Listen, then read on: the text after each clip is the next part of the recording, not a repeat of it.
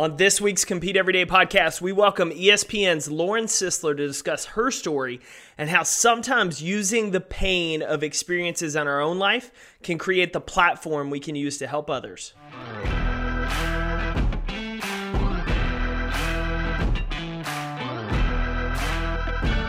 What's up, Competitor Nation? We are back. It is a brand new episode. And we're just over a week away from Thanksgiving. Get your bellies ready for some turkey, some stuffing, and my favorite, Mama's chocolate pie.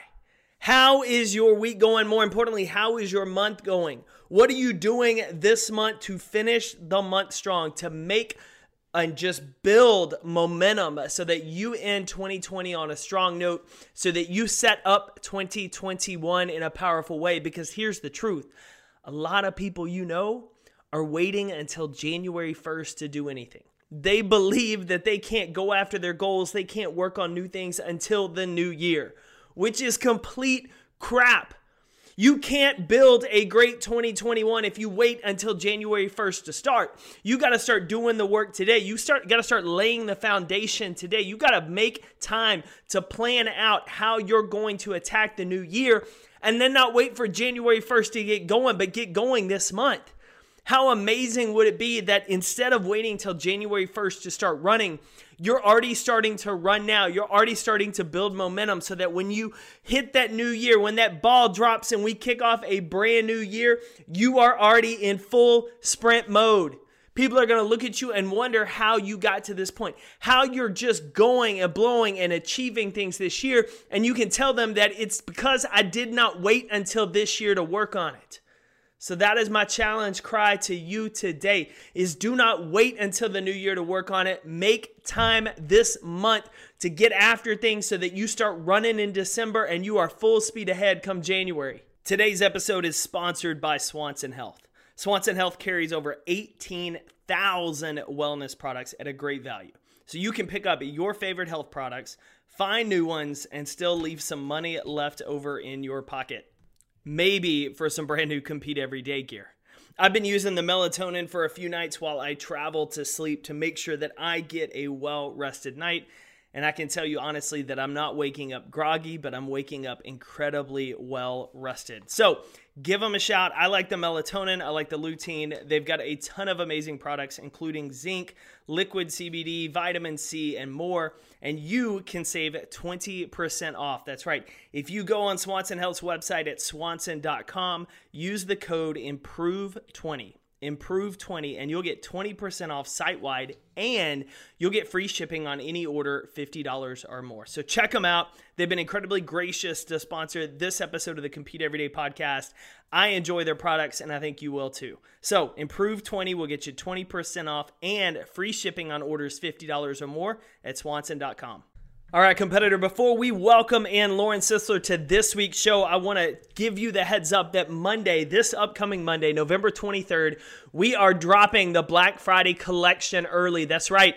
We are letting it loose before Thanksgiving starts. Instead of waiting until Friday like we did last year, we are releasing it early on Monday. So just like hopefully you're doing, we're going to be working hard Sunday, Monday, Tuesday, Wednesday, and then our team will be off with families Thursday, Friday, and Saturday before getting ready for the weekend and Cyber Monday. So what does that mean for you? That means you need to be on our email list to get first access to the Black Friday collection starting at 10 a.m. Monday morning.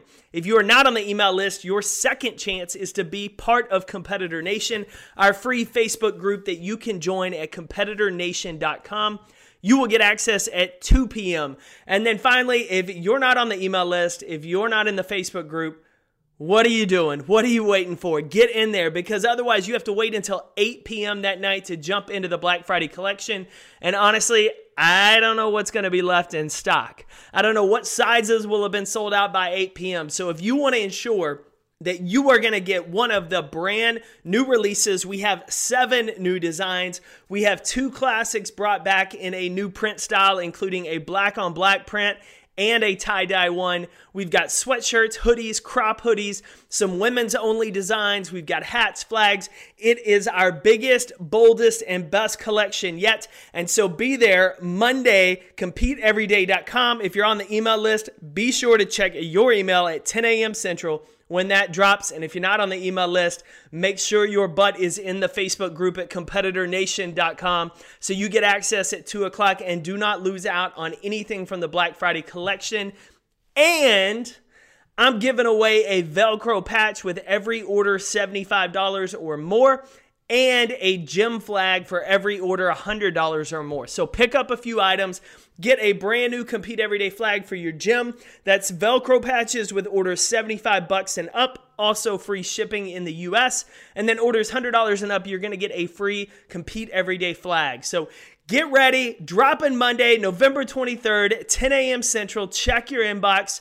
And now, let's welcome in ESPN's own Lauren Sisler to talk about tragedy, sports, and how the power of the pain we go through can provide a platform to help others.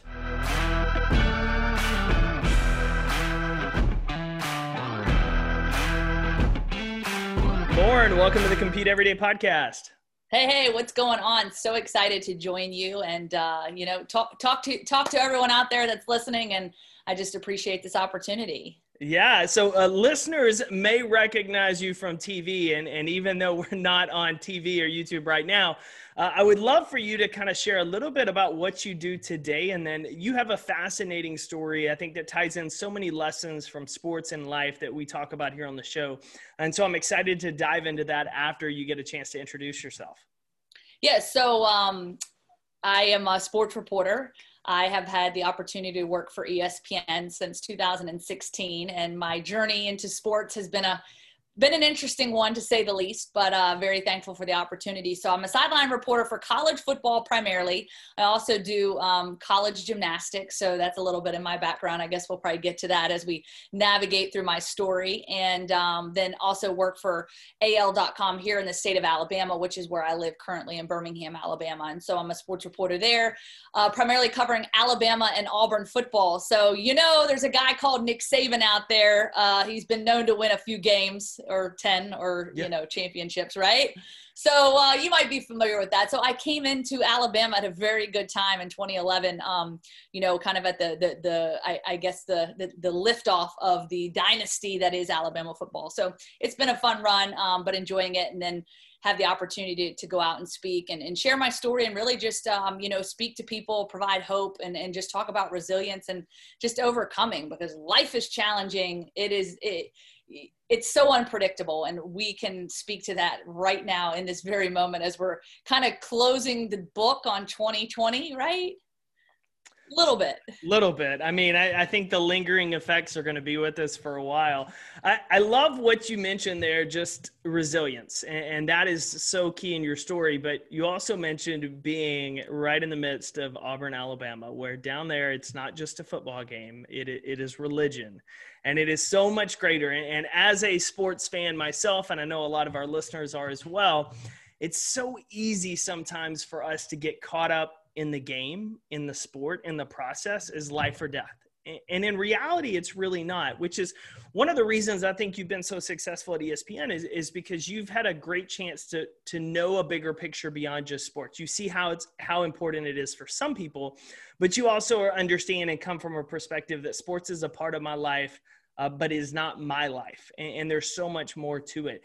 I'm curious what led you down the path of wanting to go work for ESPN, wanting to be just a reporter in general and around just sports, whether it's gymnastics or football, for the rest of your life? Yeah. So, kind of hitting the rewind button to where I grew up. I grew up, my mom and my dad and my older brother, and he was into sports. He was a 3-sport athlete: football, baseball, basketball.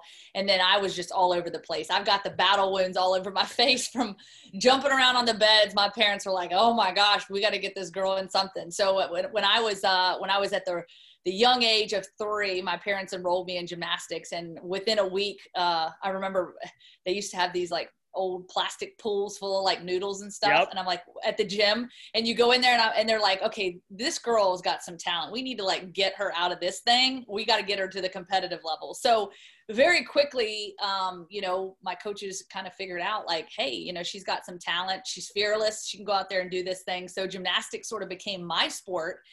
But in terms of the family dynamic, we were around it all the time. You know, it's college football on TV every Saturday, NFL on Sundays. And I'm a NASCAR girl. I love me some NASCAR. A little bit of racing. Chase Elliott taking home the championship this year, which is pretty cool. Kind of the family dynasty there. But grew up going to the track. My brother was on a pit crew. And so on Saturdays, we'd go to the local track and the quarter-mile track and watch him and watch his team compete. So, you know, just being around sports my entire life. But here's the crazy part. And this is where, like, I talk about roadmaps and how you kind of have things mapped out and you think that you're going to go like on a straight line, right? You have this vision for where you're headed in life. You have it all mapped out. You got it figured out. Like, I know exactly where I'm going. And all of a sudden you take 5 million detours and the map starts going like this all over the place. Well, that's exactly what happened to me. I wanted to be a sports doctor. And so like, that was the dream job, right? So growing up, that's all, you know, I wanted to be a sports doctor. And I think a lot of that came from my background in gymnastics. Gymnastics has proven to be a pretty dangerous sport with a lot of injuries, like many sports out there. But, you know, I was in and out of the training room a lot of physical therapy at orthopedics, doctor's office a lot. And so I said, you know, this would be a really cool job getting to do this, you know, getting to help athletes rehab and get back, you know, to the playing field.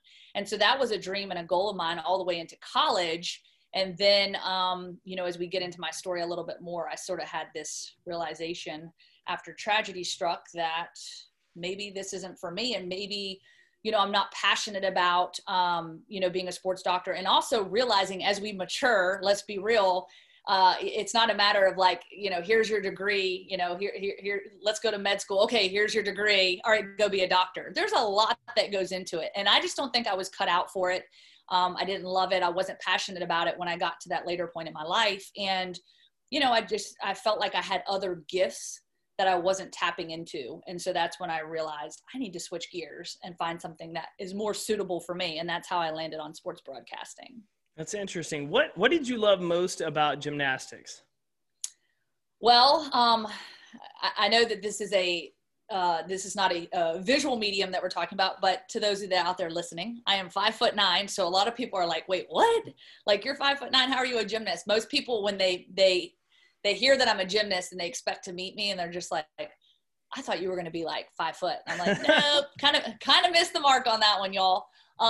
You know, but I will tell it was very challenging, right? So, you know, you pour your heart and your soul and blood, sweat, and tears. I mean, I was training 20 to 25 hours a week, you know, growing up when I was in middle school and high school. And then that's when I knew I wanted to earn a college scholarship. And that's what led me to go to Rutgers University. But I just love the sport of gymnastics. I love so many things that it taught me, but it was really just like the dedication to the sport. And that really became my family, just being in the gym, being surrounded by people with, you know, similar vision, similar dedication, devotion, you know, to one specific thing. And, you know, just having the support from my family, my parents were just my biggest cheerleaders along the way. And, you know, it was just always a lot of fun because you go out every week and you get to perform and, you know, you put in a lot of hours to go out there and compete. And I think that's what I loved about transitioning to the college level is, you know, getting to be part of a team. And then when I retired from gymnastics, so when I graduated from Rutgers, I was 21 years old. So I am now officially a has-been. Thank you very much. Like a lot of people that are probably listening to this right now, right? But what's really cool is the transition from gymnastics, competitive gymnastics, to now being in broadcasting brings back that same rush and that same adrenaline. And I get that same experience. So when I go out on that football field and stand in front of that camera, my heart is racing and I'm feeling that adrenaline. My palms are sweating and I'm, you know, it feels like I'm about to salute the judges and walk out on the floor and have this big performance. Right. And, you know, I'm talking a mile a minute and I'm like, okay, slow down, take a deep breath. Woo, you know? And so it's great to be able to have that similar feeling. Cause I think that's one thing. It's hard as former athletes to be able to replicate that competitive environment that we grew up in and that we became so accustomed to, that really just sent us over the edge in terms of that adrenaline and excitement. Well, and one of the things that I'm not sure if a lot of our listeners are aware of is similar to what you did in gymnastics. You would prepare 20 to 25 hours a week. You would constantly work on routines and moves just to get ready for that performance.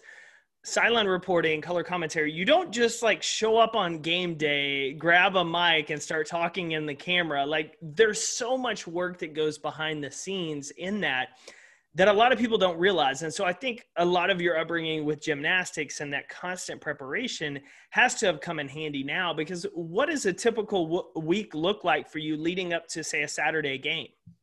Yeah, that is such a great point that you make. And, you know, talking to some coaches and Gene Chiswick, former Auburn coach, he won the 2010 national championship with that team with Cam Newton. And it's interesting because I've had some conversations with him. And even during this pandemic, he brought up some really good points about the importance of the sport, right? The importance of, as a competitive athlete, you know, putting it in perspective, you train 365 days a year, right? If you're a competitive athlete, you are training every day, whether it's practice, obviously strength and conditioning, or out there competing. And you're training 365 days for how many games during a college football season? 12 regular season games. And if you're lucky enough, you go to a bowl game, a playoff, or a championship.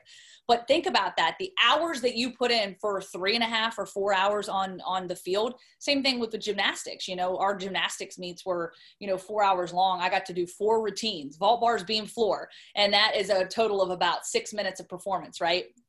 And so when you kind of put that into perspective and sort of how you, just the things that you learned from being able to do those things and the preparation that goes into it. It is all about preparation. Preparation is key in anything that we do. And I feel like, and maybe even in your line of work and my line of work, Jake, is that we, you can prepare so much and sometimes it feels like you're riding a bicycle, but you sometimes have to kick the rust off, right? And preparation is so key, especially in this industry, because, oh, by the way, I'm covering a team, 2 teams. I prepare for those 2 teams, and then I literally have to ball up all of my notes and throw it in the trash and start over, because at the end of the day, like, you're learning about how many guys on a roster, 80 plus guys. You're learning about the coaches, the coordinators, all the stories, the fans, the parents, whatever it may be that surrounds that program. And then you literally soak it all in for an entire week, and then you throw it out the window and you start over. And so your brain becomes very full. I find that when I get home on Sundays after preparing all week, because really my preparation starts on Sunday. As soon as I know my game assignment, I'm already looking at game notes, starting to prepare, and then preparing for those interviews, and obviously finding stories, finding angles. It's not just the X's and O's. It's getting to know each of these coaches and these players and really the program, because I love the personality that each program exudes, right? I love the personality. It's different. Every conference is different. Every team is different. Every coach is different. And that obviously, rubs off on the players as well. And you find that they have a different personality. Alabama's personality is different than Boise State's personality, right? Yeah. So that's what I love about my job, but the preparation is so key. So really you front load all those hours. So when I step out on that field 2.5 hours before kickoff, I'm miking up, I'm getting ready, I'm watching warm-ups, but most of my prep work is done. Now it comes down to the observations that I'm seeing on the field. And honestly, if I'm being honest, I probably end up using about maybe 10% of the notes that I pieced together leading up to that game. But that's all part of the process and what makes the job so much fun and exciting. Well, and it makes it valuable, because if something were to happen in a game that's very unexpected, you still have 90% tucked away that you can reference. And that so well ties into the importance of preparation in everything we do. And you can't really over prepare if you're doing it effectively, because you never know when you might need that. And that one move or that one line or that one piece that you add to a story can completely change the dynamic. But no matter how well we prepare for things, sometimes in life we're thrown that curveball. And I know for you, it was your freshman year in college that kind of tragedy really struck your family and threw you into a completely different direction and maybe even a tailspin for a while. If you don't mind sharing just a little bit into that family tragedy and how really you kind of came out of it, because what I find now is I'm fascinated on how you use the heartbreak of what happened as an opportunity now to help others. Yeah, well, I appreciate the opportunity to obviously share my story. And it's one that, you know, it has evolved over time and it has become easier to share with people. And I think that's all part of the story, right? We all have a story. And for me personally, you mentioned I was a freshman at Rutgers, and, you know, I had the support of my parents growing up. I mean, they were just my biggest cheerleaders, always lifting me up when I was down, just always there for me and my brother. And so when I signed that letter of intent and went off to Rutgers to compete on scholarship, I mean, it was such a proud moment for them. Seeing all that hard work pay off. And I remember it was my freshman year, second semester, and I called my parents that evening, like I always did on March 23rd. Talked to my parents every single day, would fill them in. My mom always wanted to know exactly what was happening in practice. She had to, she was very involved. And then, you know, just my dad wanting to hear about life and school and everything else. And, you know, I talked to them on the phone, and we said our goodbyes, we said our I love yous, and I hung up the phone, and nothing seemed out of the ordinary. But as I went to bed that night, I woke up to a phone call from my dad just after 3:00 in the morning to tell me that my mom had died. And I remember just not really understanding what had happened. I mean, Dad, what happened? And unfortunately, he couldn't give me an explanation. He said, I need you to get on the next plane you can, and I'll be at the airport to pick you up. So I got on a plane, flew home to Roanoke, Virginia, which is my hometown, and got off that airplane and ran through the terminal, wanting nothing more than to run and jump in my dad's arms. And unfortunately, when I ran outside, he was not there that day to pick me up and never did show up. And instead it was my uncle and my cousin, Justin, who had to deliver the bad news that my dad too had passed away. And so obviously, you know, I'm 18 years old, and it just doesn't make sense. Both of my parents gone within a matter of a few hours of each other. I just spoke to them on the phone less than 24 hours ago. I don't understand what happened. I can't comprehend how this could happen to my parents, what happened. And unfortunately, it would be months before we as a family would really learn what happened to them through the toxicology and autopsy reports. Both of my parents had been struggling with chronic pain and going to a pain management doctor in Roanoke, Virginia, and had been prescribed a multitude of medications to help them cope with that chronic pain. And unfortunately, you know, they were fighting a silent battle with addiction, and both of them overdosed within a few hours of each other that day in 2003. And really just came as a shock to me and my entire family, because we knew they were battling this thing, but they were battling it in silence. And I think they were so ashamed of the, you know, the circumstances, because I think that we as a society place such a negative stigma, and a negative label on addiction. And I could never use the word overdose and addiction in the same sentence with both of my parents, because I felt like I had to keep their legacy alive through the work that I was doing and just in the way that I was living my life. And so for so long, I hid from the truth of what happened to my parents. I was in straight denial, and I ran so far from reality that I was able to almost like tuck their story into my back pocket and the truth of their story in my back pocket and just keep running and not acknowledge it for years and years and years. And so it was finally at the 7-year mark that I finally started to realize, through the help of my family and really my auntie Linda, my mom's sister, to help me to realize that, you know, my parents aren't defined by how they die, but by how they live their lives. And that I too can use their story to help others, like you said. And that's really just become my mission here in recent years, to share their story and share my story, and really just the evolution of where I was and how I arrived at where I am at today, you know, to be a positive impact and to shed light on such a devastating illness, and to help people to, you know, come to the light that are struggling with challenges in their life. Well, and that's really how you and I got connected, was your work speaking more and more in that realm. And just as small of a world as the speaker world is, we got connected, and I immediately was drawn to that story and just your work. And so a couple of questions that just curious out of, when you were gone and your parents had passed, I know you took a little time away from school, right? What eventually got you to go back? Because I know for a lot of us, like when we lose someone or people close to us, we kind of just go in a completely different direction. And it sounds like some of yours was mental in terms of the denial and how you were facing that story. But from going back to what you had done before, how did you eventually get back to where you're like, I'm going back, I'm finishing, I'm going to keep going down my own journey? Yeah. Well, you know, what's interesting. So my parents, we buried both of them 2 weeks, within 2 weeks of burying both of my parents, I actually went back to Rutgers. And the reason for that is because my aunt and uncle basically said, Lauren, like you can't stay at home. You can't sit here. There was nothing for me at home, first and foremost. And secondly, you know, they said, Lauren, you have a commitment to yourself, your university, your teammates, your coaches. You have got to go back to school. You've got to get your education. You've got to continue with your scholarship. And ultimately, this is what your parents would want for you. And so I think at that moment, I was in such shock that it felt like really the only option and the only thing I could do. So I went back to Rutgers. But here's the thing. When I went back to Rutgers, I think in the grand scheme of things, it ended up being that bubble. I was put into this bubble that was so far removed from reality because my parents weren't supposed to be at college with me, right? Yeah. So I was going back to school where my parents weren't with me to begin with, living this other chapter of my life. And so in some ways I was able to kind of navigate through that and sort of suppress the emotions that I was feeling. But as that shock started to wear off and I realized, okay, I'm not going to go home for Thanksgiving and Christmas and see my parents. My parents aren't going to be in the stands cheering me on at my next gymnastics competition. And when that reality started to set in, it was tough. It was really tough.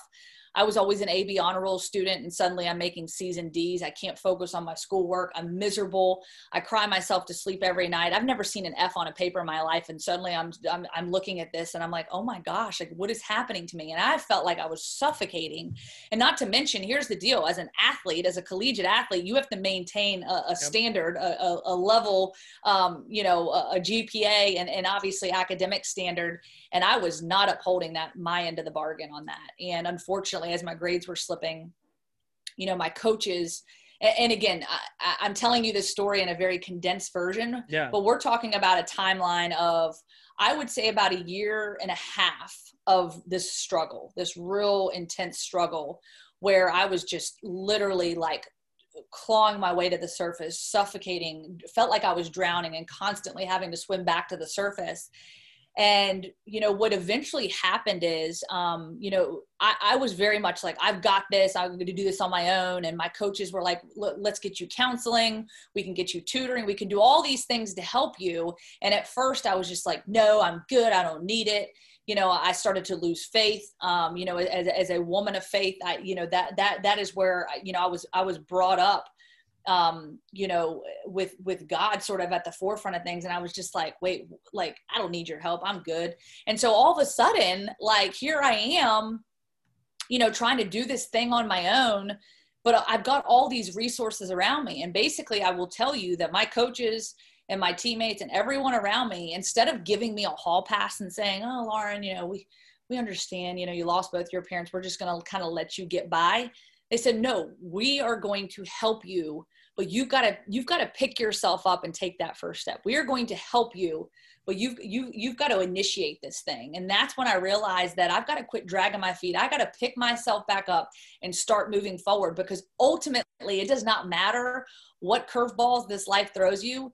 You are not going to be exempt from life's difficult circumstances. Not a single person is going to be exempt from them. And what I have learned in that process is that you've got to pick yourself up and keep moving. And ultimately you have control of that, and you have control of taking that next step, right? And if I wasn't going to pick myself up and take that step, then I was just stuck in this turnstile of just misery and shame and denial. And just, my life was just evaporating in front of me. And so after about 1.5 years, that's when I came to the realization, like, all right, Lauren, you got to get this together. Like, if you want to stay in school and not lose your scholarship and get an education and get out of this circumstance and get out of this situation you're in, you've got to take that first step. And really, I think that a lot of that came from how I was brought up.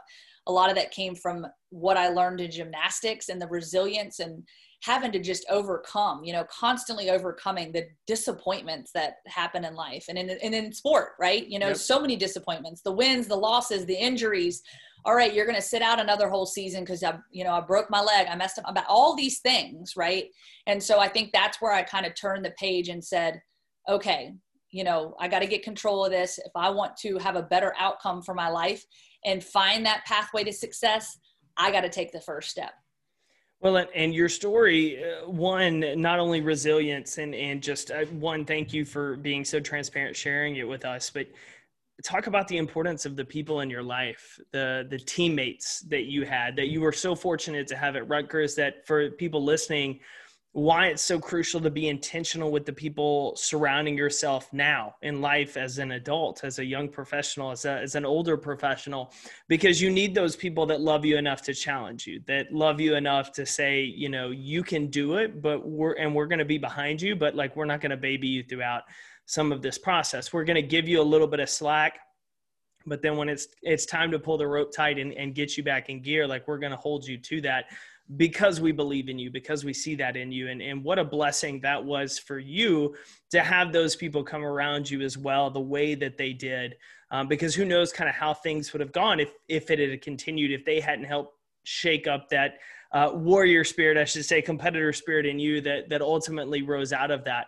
One of the things I'm curious about for our listeners that, you know, going through this situation, they may not have had some of those same struggles or that same heartbreak as you have, but they may be looking around thinking, do I know anyone that may be struggling that I'm not aware of? And just like you shared, this was something that no one really knew about that was going on. But I know a lot of your work now is with helping others that are dealing with this type of loss or you know, have these hidden addictions and pains.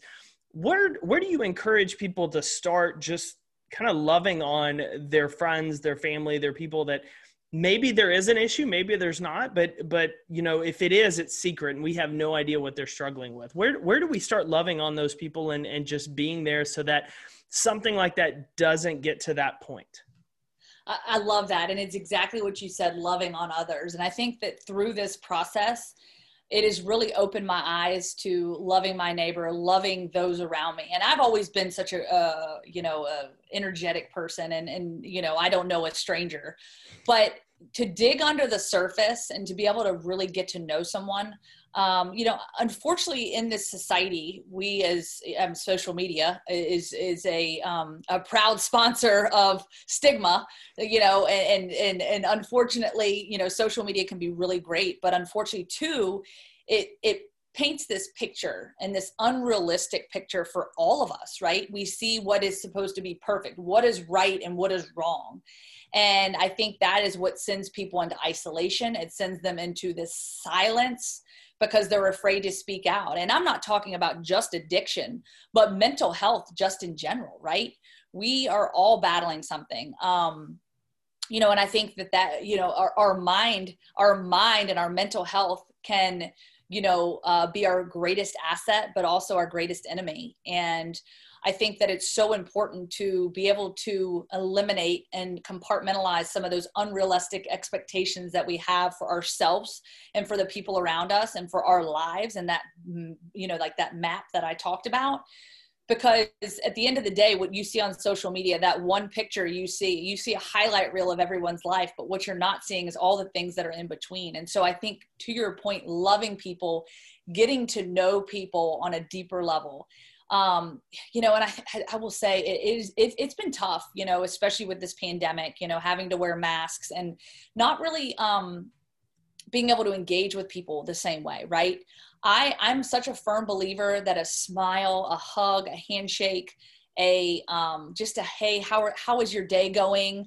Let me get to know a little bit about you, can go a long way. And I think that one thing I've learned in this process is, again, we talk about how do we define our self-worth, right? And our self-worth should not be tied up in what we do for a living, because I think it's sort of the natural part of the conversation. Like, hey, Jake, what do you do for a living, right?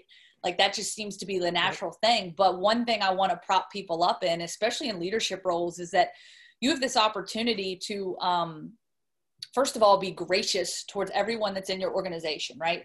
Everyone that is a part of the ultimate goal. And I'll use the example at ESPN. I'm in that forward-facing role. Yes, I might be the one that's standing there in front of the camera delivering the report, talking about this football team, but I am only 1% of this entire operation. And so whatever is going on behind the scenes in the control room, you know, the directors, the producers, the guy that's over here stringing audio cable all over the field, you know, the person holding the boomstick, you know, catching all the noise from the field. we all have a role. We all have a specific role that helps to, that essentially, goes towards one common goal. And so I think it's so important to get to know all those people, to get to know the people that you're working with and surrounded with. And, just even getting to know people's names and the hi, how are you doing? The thank yous, because that opens up a whole nother opportunity to, number one, build that comfort and that chemistry with people, but also to have those conversations, to be able to, possibly help somebody through something they're going through. Transparency is so key. And I've found that in my own story, is that the more that I've opened up about my story and been transparent about it, the more approachable I have been, and the more that people have come and said, I learned about your story. Here's my story. And, I just appreciate you sharing. Here's a little bit about me and what I've been going through. And I'm just so glad to have someone out there that understands me and understands this. And it just opens up that conversation and gives you the opportunity to reach out, even if it's virtually right now or distance, to lend a hand and to help people feel like they're not alone. And, I just think that from a leadership standpoint, if you can get to know your people, from the top to the bottom and everywhere in between, and just pour into them, because a thank you, a simple thank you, a simple hi, how are you, a handshake, a hug will take you so far. And, I'll leave it at this.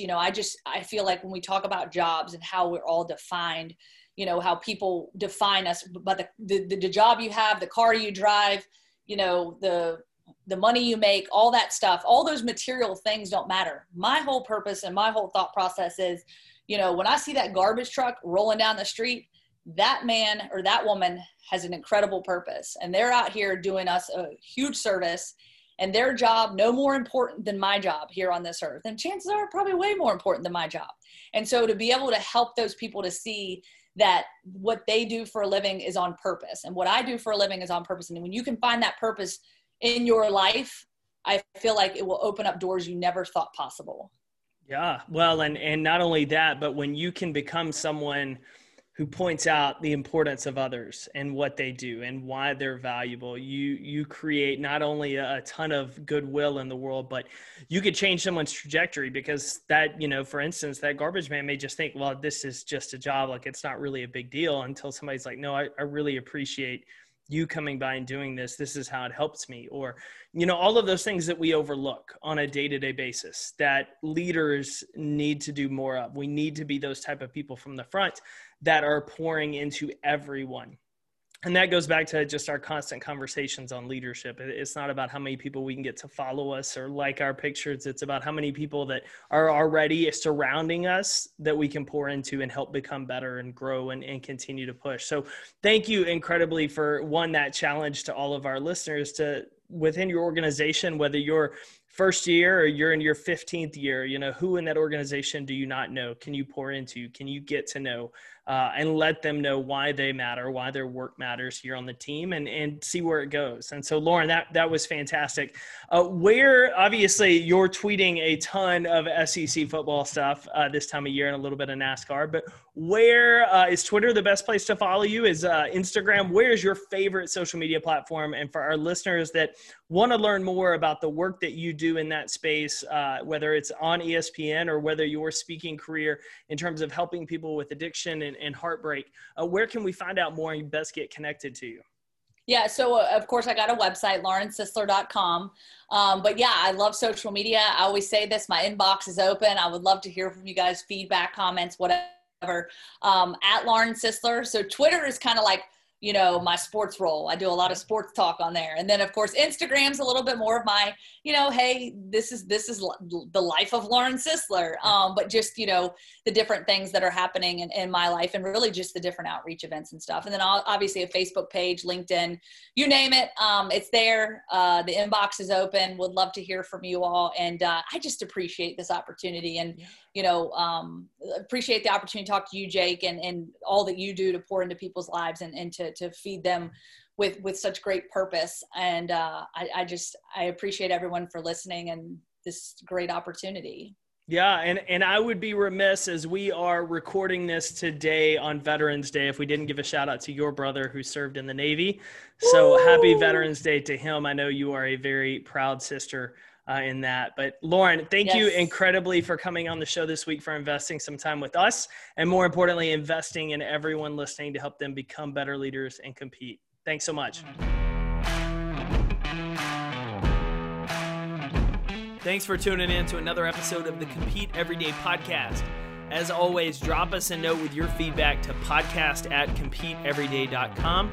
Check out more episodes, find amazing apparel, get connected with the community at competeeveryday.com. And until next week, bring your best, show up every day regardless of how you feel, and be that type of competitor you were created to be.